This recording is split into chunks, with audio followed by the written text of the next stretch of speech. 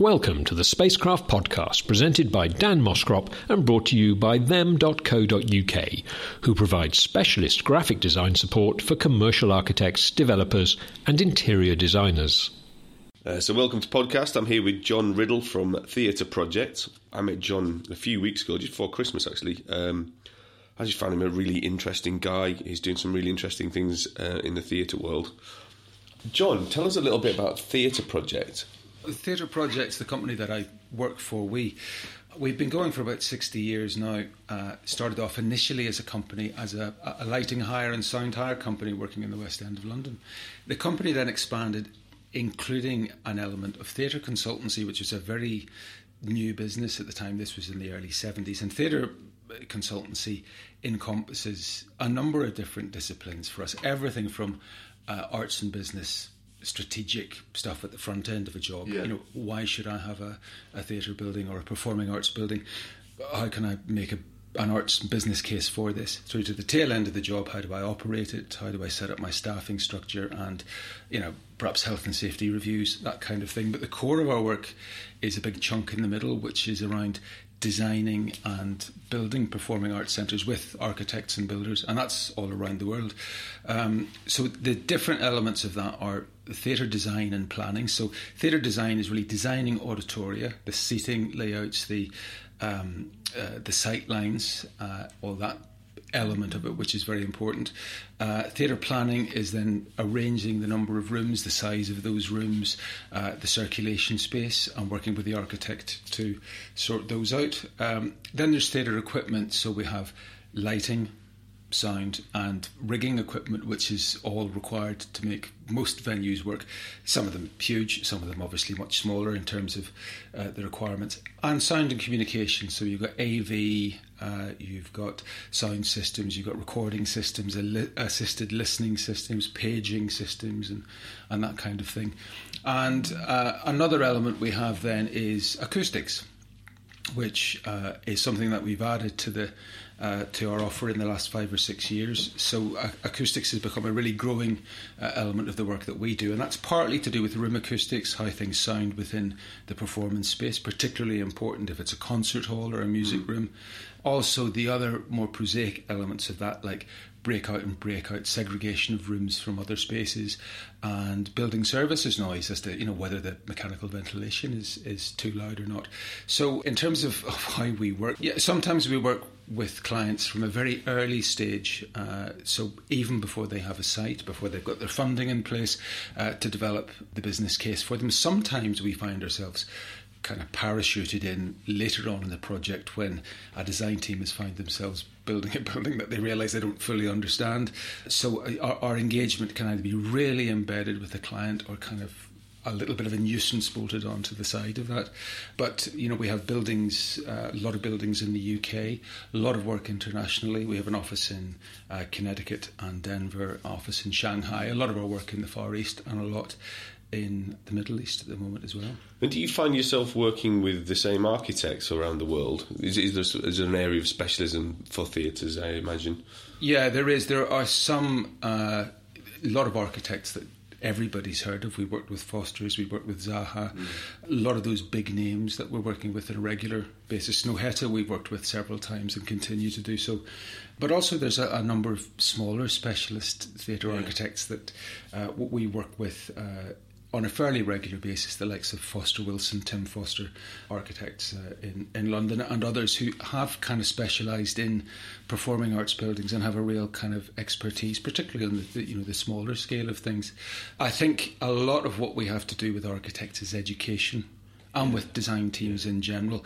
Even if you have an architect that the practice has experience in working in performing arts centres, the project architect and the team that you're working with very possibly may not. It might be their first experience. So a lot of the time we're spending talking through with people why certain things are important and the nuances of different types of space. 100-seat studio theatre is one thing, 2,000-seat concert hall or an opera house, entirely different, and the way they need to operate and the requirements aren't the same throughout. And obviously your background as a production manager and lighting designer will help. Is it a massive change for you moving from the theatre into this world of educating architects? Yeah, it was a huge change. I've been with Theatre Projects for 11 years now, and prior to that, yes, I spent 20 plus years as a sweaty theatre technician, lighting designer, production manager, working in all of those different types of spaces, from a little 100-seat studio theatre in Belfast, where I really kind of started out, got my teeth through, repertory theatres where we were producing work on a monthly basis, and then in later years working for Scottish Opera in Glasgow, who are a good size opera company producing work for presentation in Glasgow and also on tour. So it was a big change coming into this world. If you're working in theatre, the performing arts, everybody has one goal, which is to get something on that stage and to see it performed. In architecture and design, it's not necessarily like that. The main contractor, for example, tends to be quite interested in what the bottom line is, and delivering something on programme and to a good price. And sometimes it's hard to get them engaged with the fact that quality is a real problem. Programme and costs tend to come up in architecture all the time as the big risks. But for something like performing arts, quality is a big problem. It's a bigger risk. If the quality isn't there, in some cases the building just doesn't function. And you've done quite a lot of research. Obviously, you've done academic research, and it states that you've analysed over 100 venues now. What sort of patterns are you seeing? What are people doing wrong in those spaces that you can learn from? I think there's it's not necessarily that people are doing things wrong. A lot of spaces have been in existence for some time. So you might have spaces that have been around for maybe 100 years. A lot of the West End theatres, or the big regional touring houses, or perhaps Victorian or Edwardian, great things in those theatres in so many ways, but technically they're not meeting what's happening nowadays, and they've had to be able to update themselves. Perhaps they're certainly not compliant in terms of accessibility, may have some fire issues and those kind of things. So I think if there's anything that people are doing wrong, it's that they tend to take a piecemeal approach to refurbishment of venues, as opposed to kind of sitting back and looking at the big picture and planning out what it is that they want to do with the building.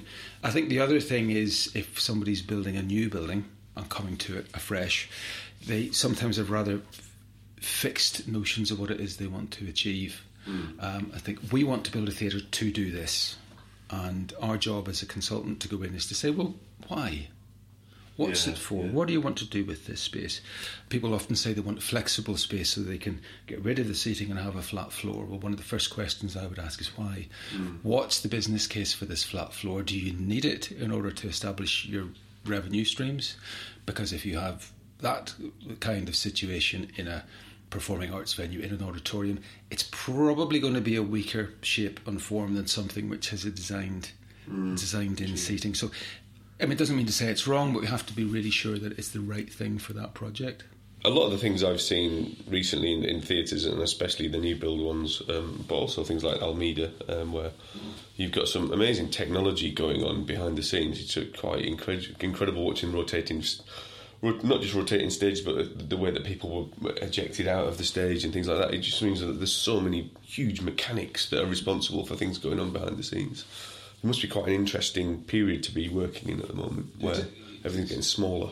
It is, absolutely. I think, if you take the contrast between something like a West End theatre, where you might put a show in there that could run for many, many years. We recently worked on the refurbishment of the Victoria Palace Theatre, which is one of Cameron Mackintosh's theatres, and that's where Hamilton is playing now, and I would imagine it will play there for some time. The West End model means if you're going to bring a show in there, you can do what you like pretty much to that venue, because you're assuming that show is going to sit there for a long time. So if you've got to chop out a chunk of floor to put in some elevators, that's terrific.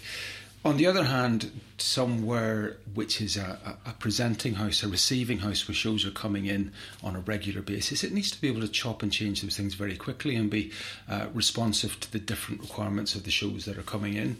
Generally, most shows that are out on tour tend to keep to a similar sort of format, because they know the spaces that they're going into, try and keep it simple for themselves. But yeah, the development in technology has been huge, and continues to be, particularly on the lighting and sound side. We've seen a big change in recent years towards LED technology in lighting, production lighting, away from what would have been the old form of tungsten halogen lights. Yes, yeah. Exactly. I always get the feeling when it comes to sort of theatres that, you know, the back end, the back offices and stuff become quite secondary or a distant cousin, because I imagine all the investment goes into the sort of front end stage area where the audience will be. Yeah, no, I think you're quite right. There tends to be a focus on the auditorium and the public spaces. The way people work in theatres has always been different, I think, than it is in lots of other venues. Most folk don't spend a lot of time in their offices if they have one, and obviously senior management will have, but you know, they tend to bounce around a lot, very present in different parts of the building. So there are quite a number of venues where the open plan office design has worked very well. The Young Vic down on the cut south of the river near Waterloo is one where they have a lovely open plan office there, which is very flexible. It's been quite responsive to their changing needs as an organisation, because you've got, you know, different increase in the education department or increase in marketing and things kind of changing and moving around from department to department. Technical staff, of whom I would have been one for many years, spend a lot of their time in the auditorium, on stage, and perhaps in the control rooms as well. So the environment of something like a control room in a theatre is very interesting, because if you're in production for a show, you could spend 60 or 70 hours a week in that control room, and that can be really quite a draining experience. And even the choice of colours in those rooms is quite important. We use black a lot in theatre for very good reasons, because if you've got a lot of lighting about, you don't want bounce where you don't want it. You want to be able to control that. That's fine on stage. No reason to paint a control room black. Let's have it in something muted, but any colour other than black. And I often say the same thing for studio theatres. People often use the term black box theatre, and there's no reason why a black box needs to be black. Let's look at maybe a series of tones of aubergine or darker reds or rich things like that. Keep them tonally, keep it down, keep the reflections down, but let's not kill everybody with this sort of overpowering black when they go in there. If you need black in the production when you go into the show, that's fine. We can do that, but you don't need it in your everyday life when you're spending time in there rigging for 6 or 7 hours. Is it quite a stressful job then, working in theatres? I mean, reading in your auditoria book, and I know this is for different reasons, but you said many good managers face burnout. Obviously, it's quite stressful, the cycle of things that are going through. It is stressful. I think one of the big changes for me coming to work in theatre projects and working on the design and delivery of buildings is the time it takes to do that. So I might work on a project that takes 7 years to actually deliver, as was the case with Milton Court at Guildhall School of Music and Drama.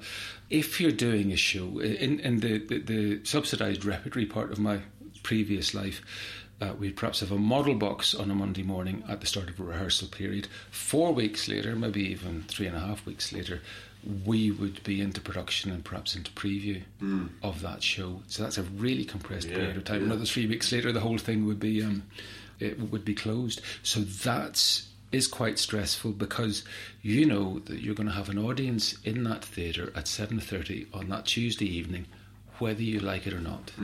Your programme is not going to slip. There's not a kind of, let's add 2 weeks to the programme here and we'll be fine. That can't happen. So the stress of that does ramp up, and we do in theatre production and associated jobs do a lot of hours. Sort of 60, 70, 80 hour weeks are typical. That's not the unusual. It's quite interesting when you think about it. Ironically, I'm sort of looking at places like Fora, which is a co-working space, really nicely designed, and their main focus is on wellness, so that people aren't stressed out. And I think you quite often get people have an opinion that Theatreland's quite fluffy and everyone's got these really easy jobs. Yet you're talking quite a stressful environment to work in, long hours.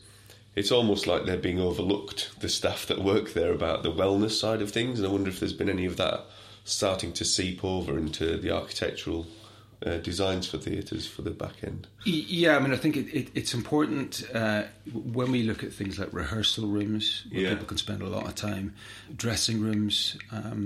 Dressing rooms tend to be better placed than perhaps some of the other office spaces in some ways. I mean, certainly if I have a technical office or a stage manager's office, it's probably going to go substage in a basement, in a room with no windows.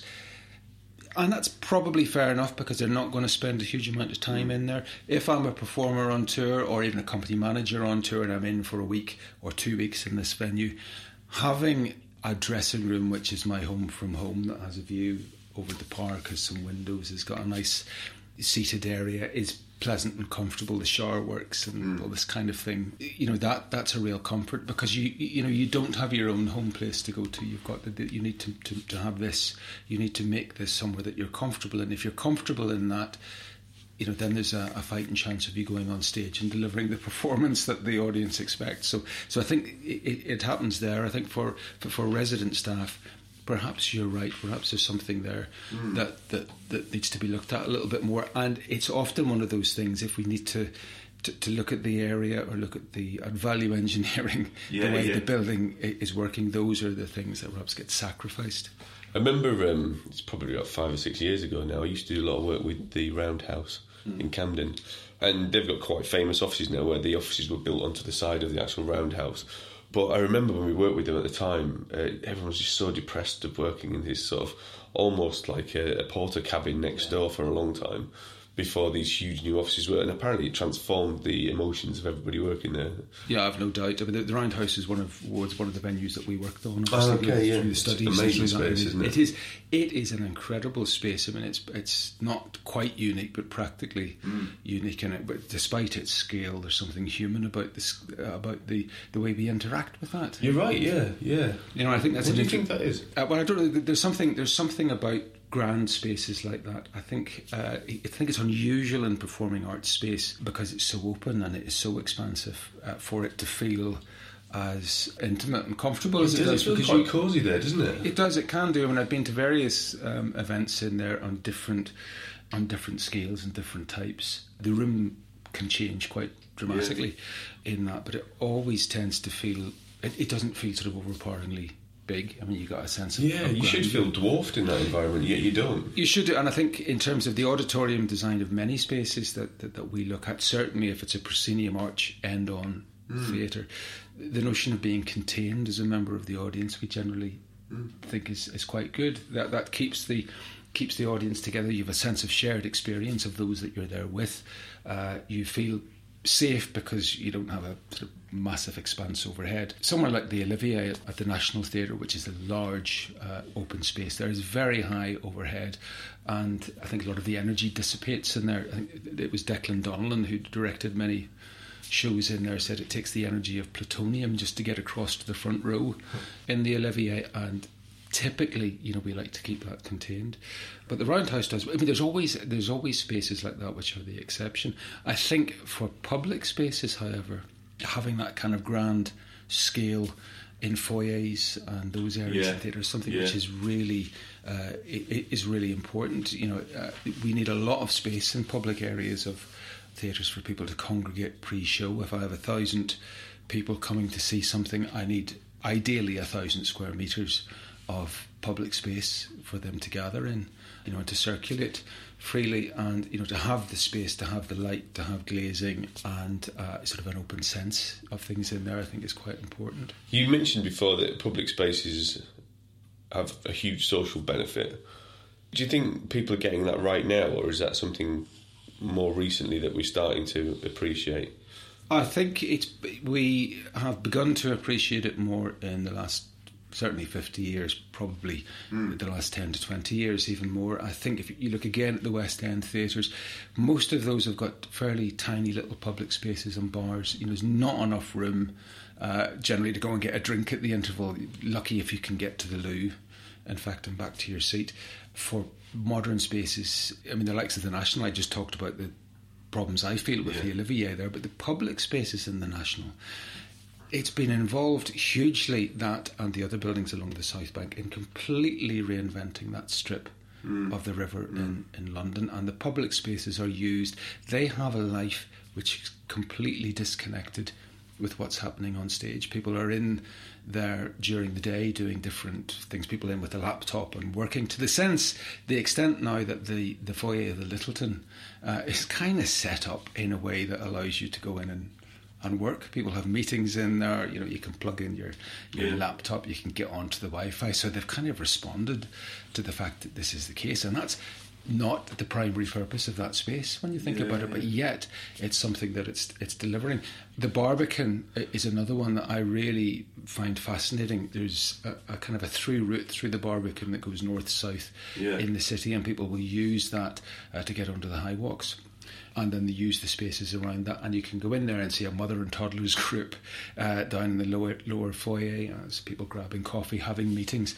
I mean, a real sense of life and energy around it. Weirdly, I was thinking of Barbican myself. I took my daughter there to watch an opera. No, so it's the National Youth Orchestra.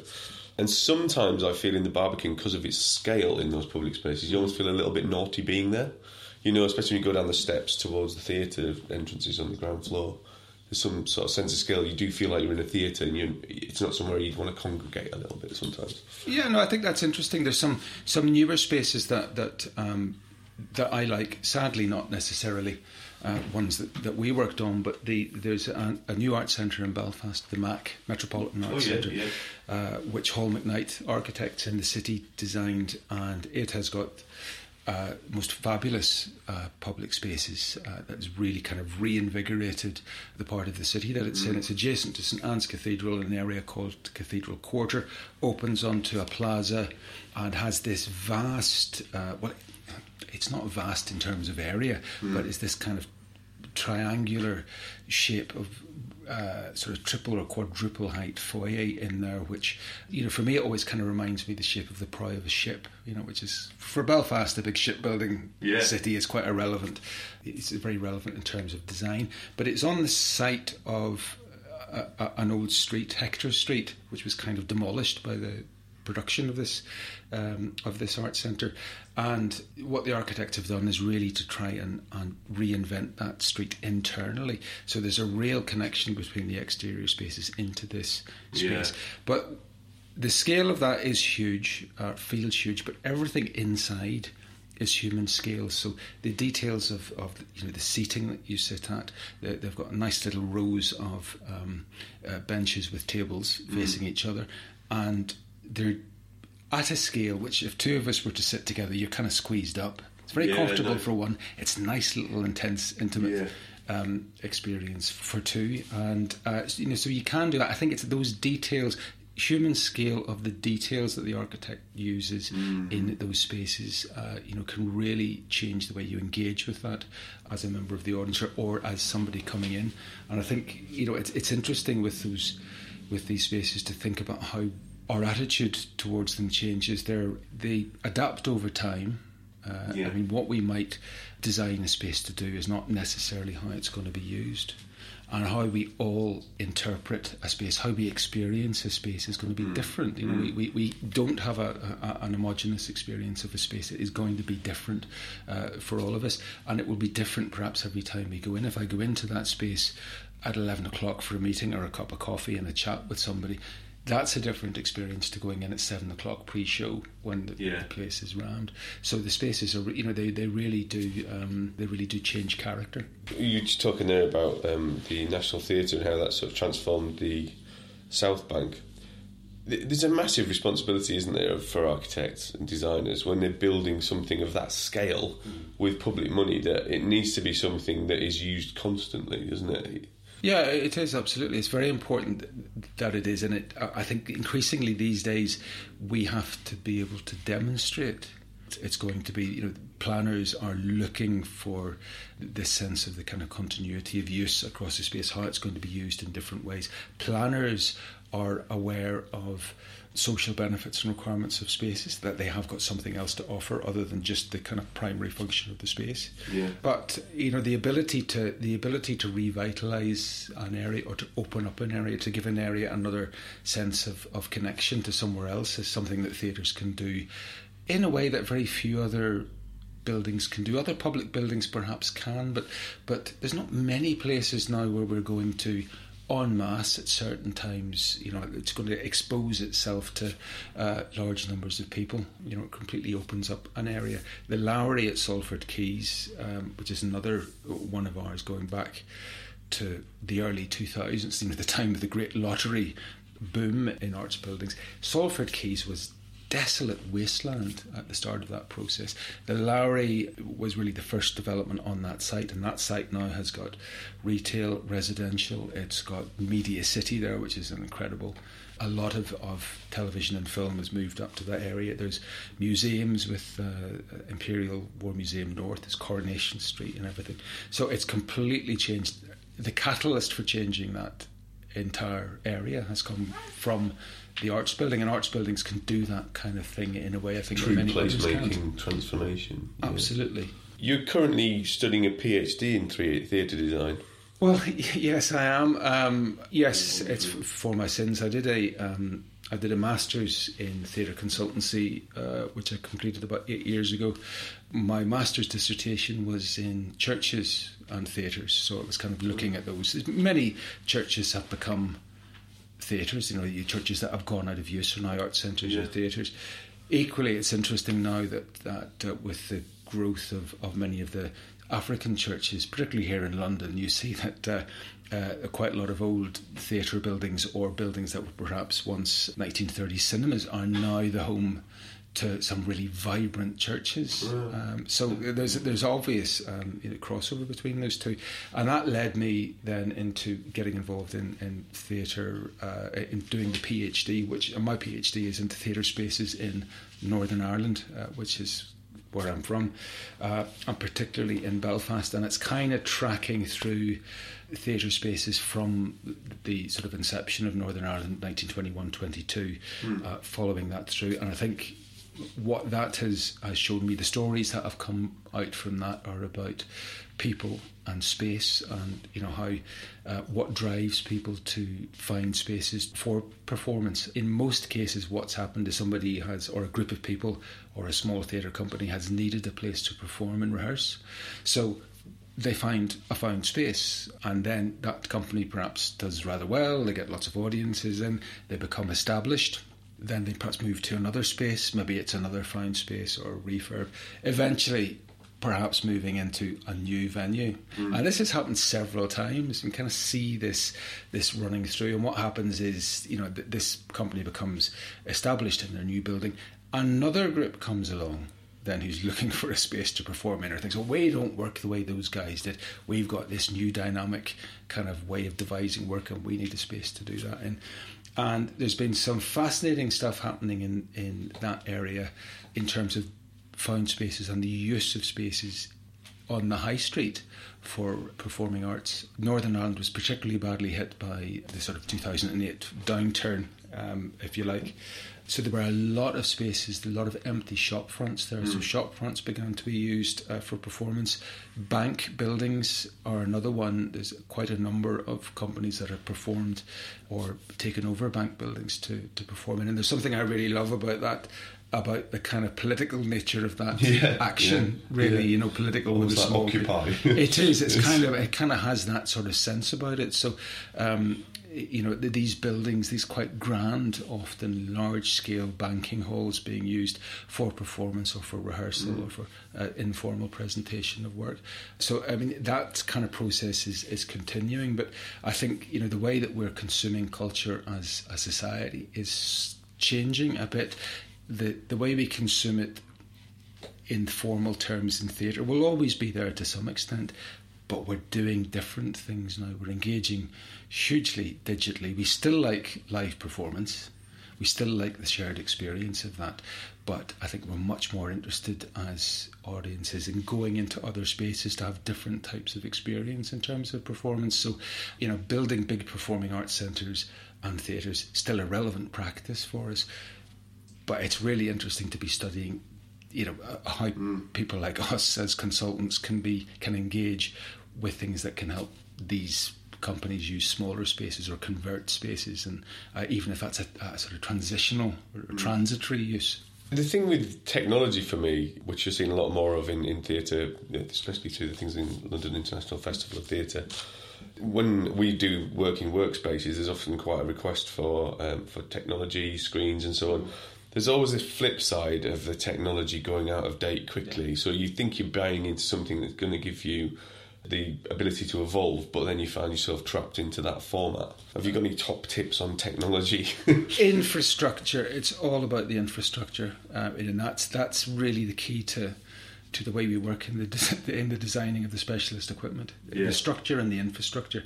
If structurally I can make sure the structural engineer and architect are giving me enough things in that I can hang stuff off in the right places with the right loading capacity, and that's part of our job, is to produce pure future-proofing weight. Yeah, exactly. So over-specifying what you need and appropriately specifying what we need. So, and against benchmarks of what we know, of how we know things are working in the business, have worked. So many things are still the same. Things are developing. Yeah. But there's 2,500 years of theatre design and performance, which has changed. Technology is one of the changing things in there, but still people are doing sort of odd, daft things. So even what the Greeks were doing with sort of fairly interesting bits of stage machinery, we're doing the same thing now. It's better and it's safer and it's more automated, but it's not actually really anything new. And infrastructure, when it comes to lighting and sound, again, getting in fibre, getting in what is currently typically Cat 6A wiring, network wiring across the building. In a way, I don't worry too much about what boxes we hang on either end of that. How that the cabling. If we get that cabling right, that is really helpful. And the other thing that we tend to do is to look at temporary cable routes, because that's an important part of touring and broadcasting when it comes into theatres. So getting those things incorporated into design so that when I go into the theatre, I'm not looking at a load of kind of looped cable that somebody's draped around the place, because they've had to do that in order to get that show on. And I think one of the things that pleased me most about the Victoria Palace when Hamilton opened in there was that there's a circle front lighting bar with lots of lights and monitors and all manner of kit on there, and there wasn't a single additional piece of cable on there. It was all all came off the wired infrastructure. I think that's great. Maybe in 15 years' time it won't be enough, but that's the best I think that we can do, is to get the bandwidth as high as possible and get as much in there as we need to. What we are noticing, of course, is that what would have been increasingly large demands for electricity, for power, are backing off a bit now, because LEDs, things are getting a bit more efficient, or it's changing. It's moving into different. It's moving away from lighting and perhaps into the use of big LED screens and LED video walls sometimes, which are with really dense pixels, can be quite demanding. But if we get the infrastructure right and the structure, we don't need to worry about too much else. And if we take the length of some of these design processes for theatres, if I was to specify lighting for a venue on day one, well, long before we've actually got to the opening of that venue, that's probably going to be obsolete. So, we try and push back specification of any actual equipment as far back into the process as possible. So maybe 6 months before completion, we're saying, now what are we going to choose for the actual lights and the console that goes into that space? It's something I'm sure you're an expert on, or maybe be too embarrassed to admit you are, is acoustics. It's something that's blown my mind, especially both in the office environment and even theatre, where I've been to shows where I sat at the edge of my seat, literally squinting my ears to hear, or there's sometimes where I felt like my ears are about to implode because everything's too loud.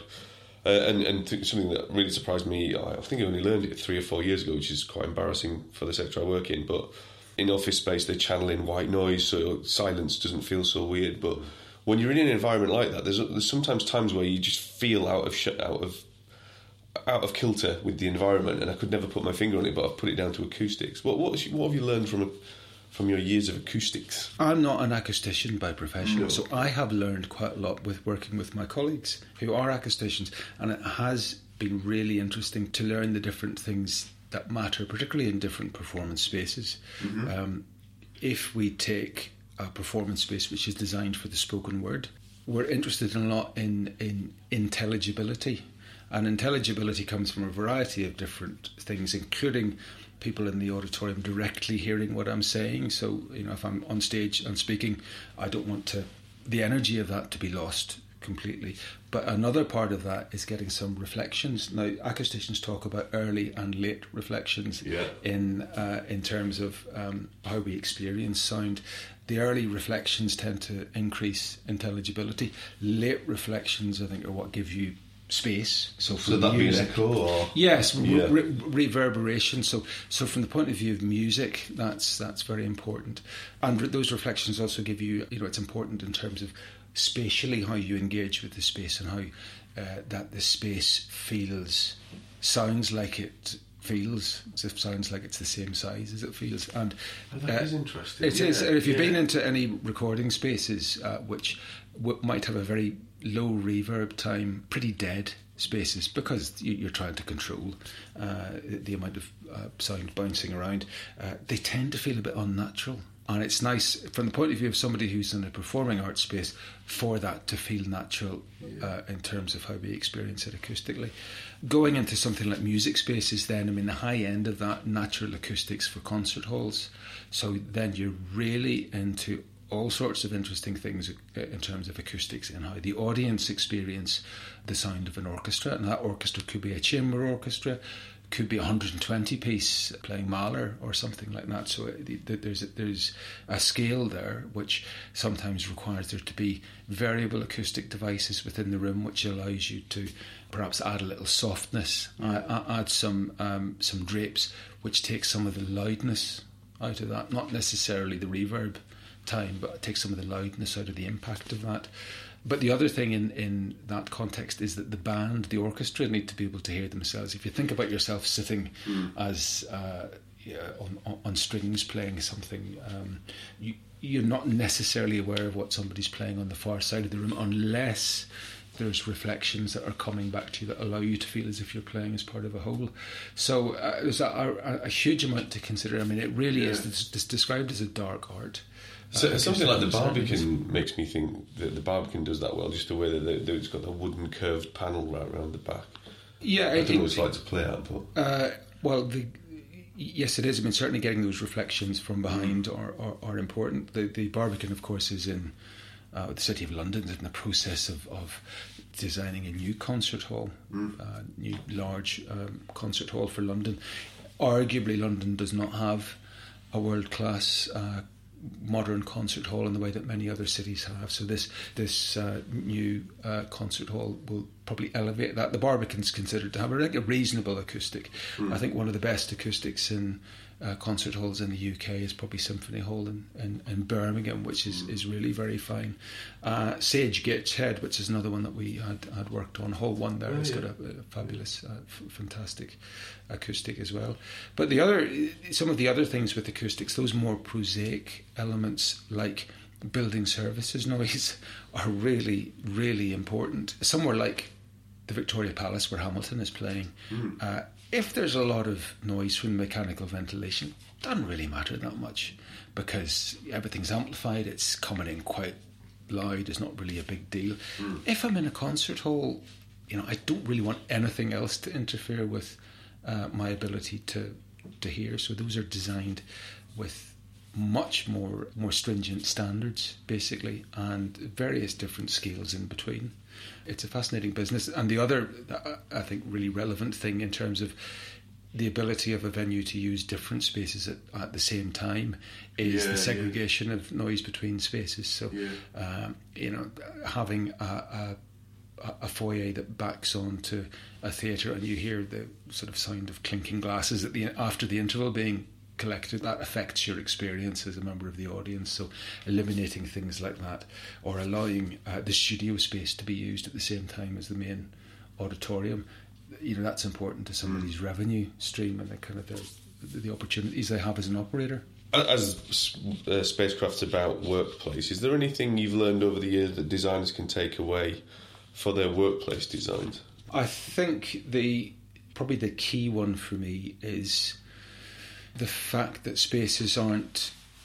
you might design a space for one use. You might think that's the use that space is going to have, but not You can't prescribe that. Now, that's definitely how we work in theatre, because an architect might ask me, what's this particular thing for? Why do we need this balcony front lighting rail? I said, well, I don't know, because I don't know what the show is going to be. Yeah. So I don't know how people are going to use this space. The one thing I can be quite sure is that somebody's going to come into a theatre with an idea that none of us have thought of so far.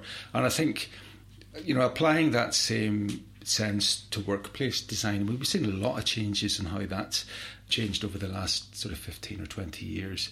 The whole notion of co-working now. I was in New York recently, and practically every other building was a WeWork.